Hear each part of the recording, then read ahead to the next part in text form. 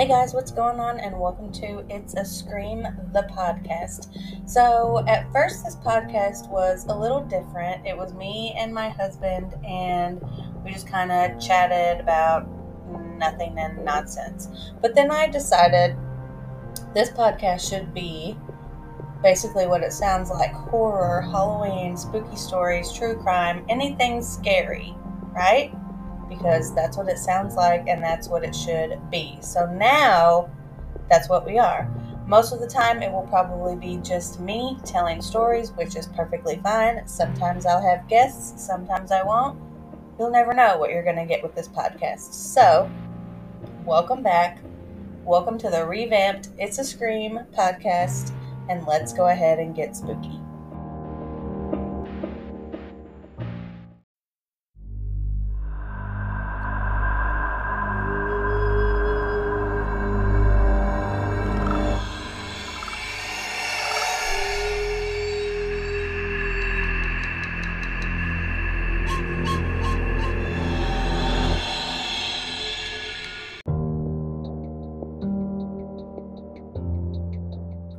So today we are talking about the Bell Witch, or as some people say, the Bell Witch haunting, which is from the 19th century Bell family, northwest of Robertson County, Tennessee. Some people also know this story from the Blair Witch Project. This was a big influence for the Blair Witch Project and the witch in the story. So you might be a little familiar because of that, but I will definitely say the story is a little different than what you've heard in movies. So there was a book called An Authenticated History of the Bell Witch by an author named Martin B. Ingram, and he published that the poltergeist name was Kate because at one point the entity claimed to be Old Kate Bat's witch and continued to respond favorably to the name. So we don't really know who Kate was or where she came from. I'm sure if somebody dug into the history, they would maybe be able to find her, but I don't know about that. So the physical activity centered around Belle's youngest daughter, Betsy, and her father, and Kate expressed particular displeasure when Betsy came engaged to a local man named Joshua Gardner. So she didn't want Betsy out of her sight, basically. She wanted Betsy to be her friend and to be hers. Now, Kate could also shapeshift. She could affect the physical environment, and the entity was also able to speak, even though it was invisible, which would be terrifying nonetheless. Some say that the spirit also could have been clairvoyant and capable of crossing long distances with superhuman speed, or being in more than one place at a time. So this, to me, would be terrifying. I wouldn't even know what to do with that if this was me. So the haunting began sometime in 1817 when John Bell witnessed the apparition of a strange creature resembling a dog. He fired at the animal, but it just disappeared. So his son Drew approached an unknown bird on the fence and it flew off, but Drew said that the bird was extraordinary in size. This wasn't a regular bird. He thought it was something completely out of the ordinary. Betsy saw a girl in a green dress swinging from a limb in an oak tree, and Dean, a person enslaved by the Bell family, reported being followed by a large black dog on evening that he visited his wife. So instead of staying outside, the activity moved into the Bell household. While they heard knocking along the doors and walls, they heard gnawing on beds, invisible dogs fighting, and chains along the floors.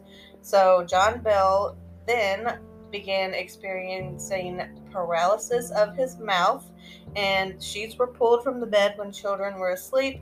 The entity also pulled hair and scratched the children, with particular emphasis on Betsy, who was slapped, pinched, and stuck with pins.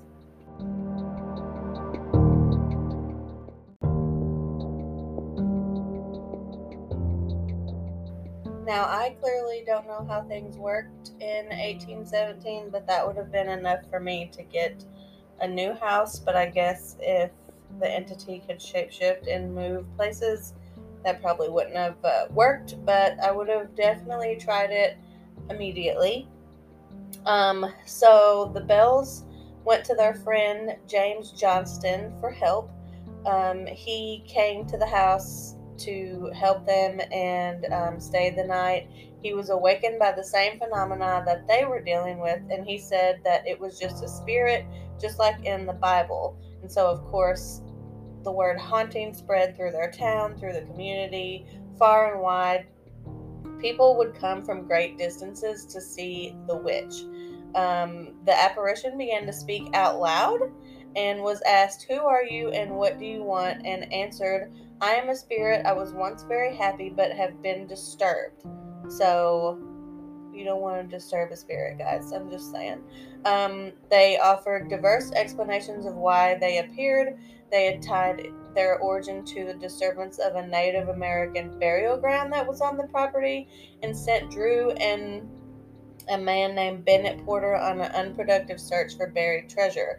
So basically, they thought that the spirit was messing with them to try to get them to leave the house and have a little fun in the meantime. The spirit repeated word for word 2 sermons given 13 miles apart at the same time and was well acquainted with biblical texts and appeared to enjoy religious arguments. The witch also shared gossip about activities in other households and appeared to leave for brief moments to visit homes after an inquiry. So this ghost was like, "I'm going to get in the town drama. Don't worry, I'll come back and bring it to you." Which, I mean, that would be funny, you know, if the ghost was just like, "Hang on, let me go see what Steve and John are doing. I'll be right back." So you could always be in the know at least, but I wouldn't want all the other stuff. So John Johnston, who was the son of James, decided that he was going to test the witch. He was going to do something that no one outside of his family would know. He would ask the entity what his Dutch step-grandmother in North Carolina would say to the slaves if she thought that they did something wrong.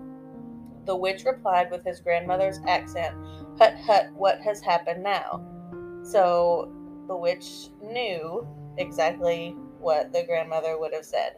In another account, an Englishman stopped to visit and investigate, and he asked the witch about his family overseas, and the witch began to mimic in his English parents' accent and told them exactly what he wanted to know.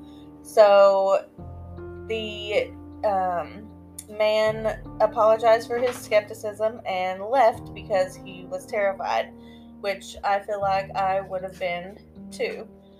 The spirit also was kind sometimes, especially towards Lucy, who was John Bell's wife. She said that he was the most perfect woman to walk the earth, and the witch would give Lucy fresh fruit and sing hymns to her and show John Bell Jr. a measure of respect. So it liked Lucy, so I would have been glad to be Lucy in this situation. They referred to John Bell Sr. as Old Jack, and she said that she intended to kill him and signaled the intention through curses, threats, and afflictions. So the witch was also said to have poisoned him, but that to me is terrifying, I will say. They also were, like, what do we do? How do we get away from it? Because the witch could travel, there was really nothing that they could do at the time. Lucy and her sons Richard and Joel also had similar activities to them, but they decided not to encourage it, and the witch decided to leave. And the witch also left earlier, right after it was said to have poisoned John, but I guess decided to come back. Several accounts say that during his military career, Andrew Jackson was intrigued with the story, and his men were frightened away after traveling to investigate. So it got all the way to Andrew Jackson, which is crazy. And apparently in Mississippi, the witch was a ghost of an unpleasant overseer. John Bell was murdered in North Carolina. The spirit falls in love with the central character, Mary, leading to her death. This was the story that they were telling in Mississippi. They also said the supernatural powers attributed to the Tennessee spirit had been given to the jinn in mythology. So they were like, this ghost is everywhere, and she also gives her stories and powers to everyone. Richard Williams Bell wrote in a manuscript, and he said, whether it was witchery such as afflicted people in the past centuries in the darker ages, whether some gifted fiend or hellish nature practicing sorcery for selfish enjoyment, or some more modern science akin to that of mesmerism, or some hobgoblin native to the wilds of the country, or a disembodied soul shut out from heaven, or an evil spirit like those Paul drove out of the man and the swine, setting them mad, or a demon let loose from hell, I am unable to decide, nor has anyone yet divined its nature or cause for appearing, and I trust the description of the monster in all forms, shapes, and many tongues will lead experts who may come with wiser generation to correct conclusion and satisfactory explanation. And this was in the story of the authenticated history of the Bell Witch in chapter 8. So he was like, I don't know what she is, where she came from, but Lord, I hope someone figures it out.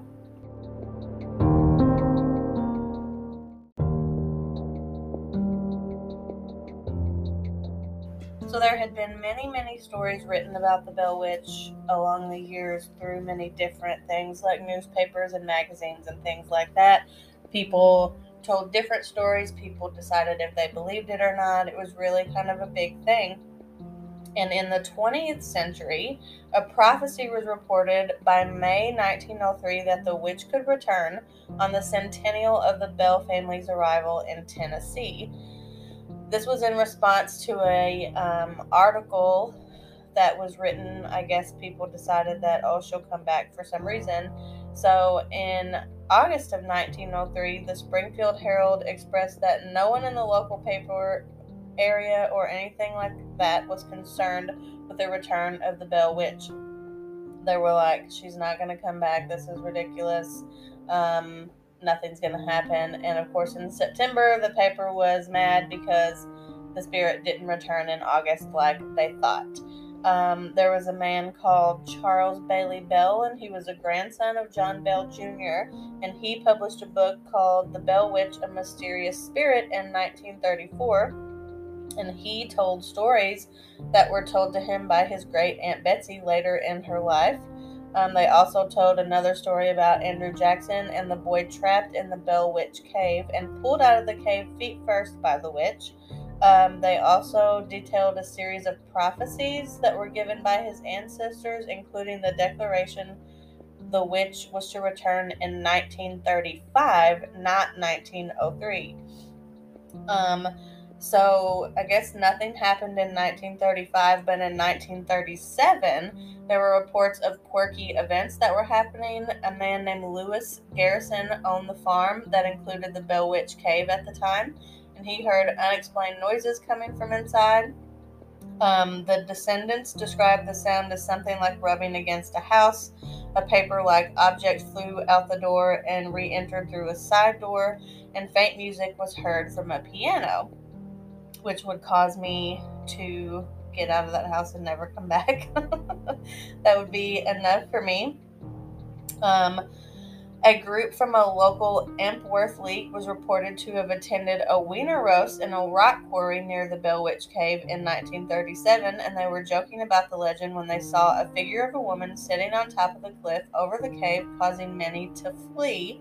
A minister in the group claimed that he has investigated and discovered it was moonlight on a rock, not the witch. And a second report concluded that the weather said that the moon was barely noticeable that night, so there was no way that it could have been moonlight on a rock. So basically, there were two different accounts of the same story. Some people believed it and some people didn't. I would have definitely been the one to believe it. In 1965, there was an article that was published that talked about an antique oak rocking chair said to have been owned by Charlie Willett, who was a descendant of the Bell family. The rocking chair was acquired by their estate by Mrs. J.C. Adams, and she owned an antique store. A customer sat down in the chair one time after learning it was not for sale and asked Miss Adams if she believed in the supernatural. And 2 weeks later, the customer's daughter visited the home and said that after her mother had left, she visited the Bell Cemetery and a voice told her to stand up and look around. You will find something of much value. The woman walked out into a field and found a black iron kettle turned over, and she found a pearl buckle in the glass under the iron kettle. The woman's daughter said that the jewelry estimated to be 160 to 200 years old. So whoever that voice was very helpful. I need a voice like that to happen to me. That would be great. In 1977, Bonnie Hanlon recounted a time in her childhood in 1944 where she was exploring the cave. She was playing hooky and borrowed a lantern from the cave owner, and she explored the cave with her friend for several years after that.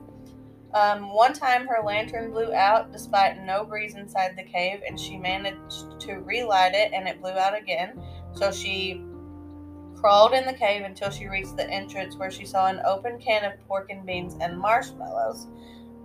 She later learned that law enforcement discovered 2 escaped fugitives in the back of the caves, and she credited the witch with helping her avoid them. So that would be a helpful thing. So at least she's helping now, I guess, right? She's like, here's this really expensive jewelry. Here, let me help you not get attacked by these escaped fugitives. So now she's got some good stuff going on. So at least she, she started being nice later in her years. Of course, some people were skeptical about it. They said that, they could help understand that, myth can be taken so far and make you scared forever. So, some people are skeptical about it, but a lot of people do believe it. They say that I chalk the Bell Witch up to nothing more than as one of many unsustained folk legends, vastly embellished and popularized by an opportunistic author of historical fiction. And of course, some people are like, no, the Bell Witch is real. So I guess you can take it as whatever you want. But like I said, at least it seemed like she got nicer as time went on. She was trying to save people and gave people an old pearl necklace. So, despite being creepy and wanting to kill John Bell, she got better. So, like I said, there's been a lot of films that were made about her and her story. So, The Blair Witch Project, The Bell Witch Haunting, and American Haunting. There's a movie called The Bell Witch, the movie, The Bell Witch Legend, The Bell Witch Haunting, and The Mark of the Bell Witch. 2 of those are documentaries, and most of those are like horror movies. There was also an episode of Ghost Adventures that went to the Bell Witch Cave, which I'm sure you can find. Zach Baggins yelling at somebody. There have been many, many books written about her. I will not read all of those to you. If you are interested in that, you can look them up because there are many of them. But, the Bell Witch to me is a crazy folklore story that is terrifying, and if it's real, I don't ever want to meet her. So if I ever go to Tennessee, I don't need to go to her cave because that just seems like a place that I don't need to be. So yeah, that's the story of the Bell Witch. She, I guess if she liked you, that was good. If she didn't, sorry about ya. And I hope you enjoyed that story. Thanks to Derek and Trevor for being Patreon members. Of course, go join our Patreon. You get extra fun things behind the scenes and so much more. And thank you for listening to the revamped podcast. And stay spooky. Have a good day.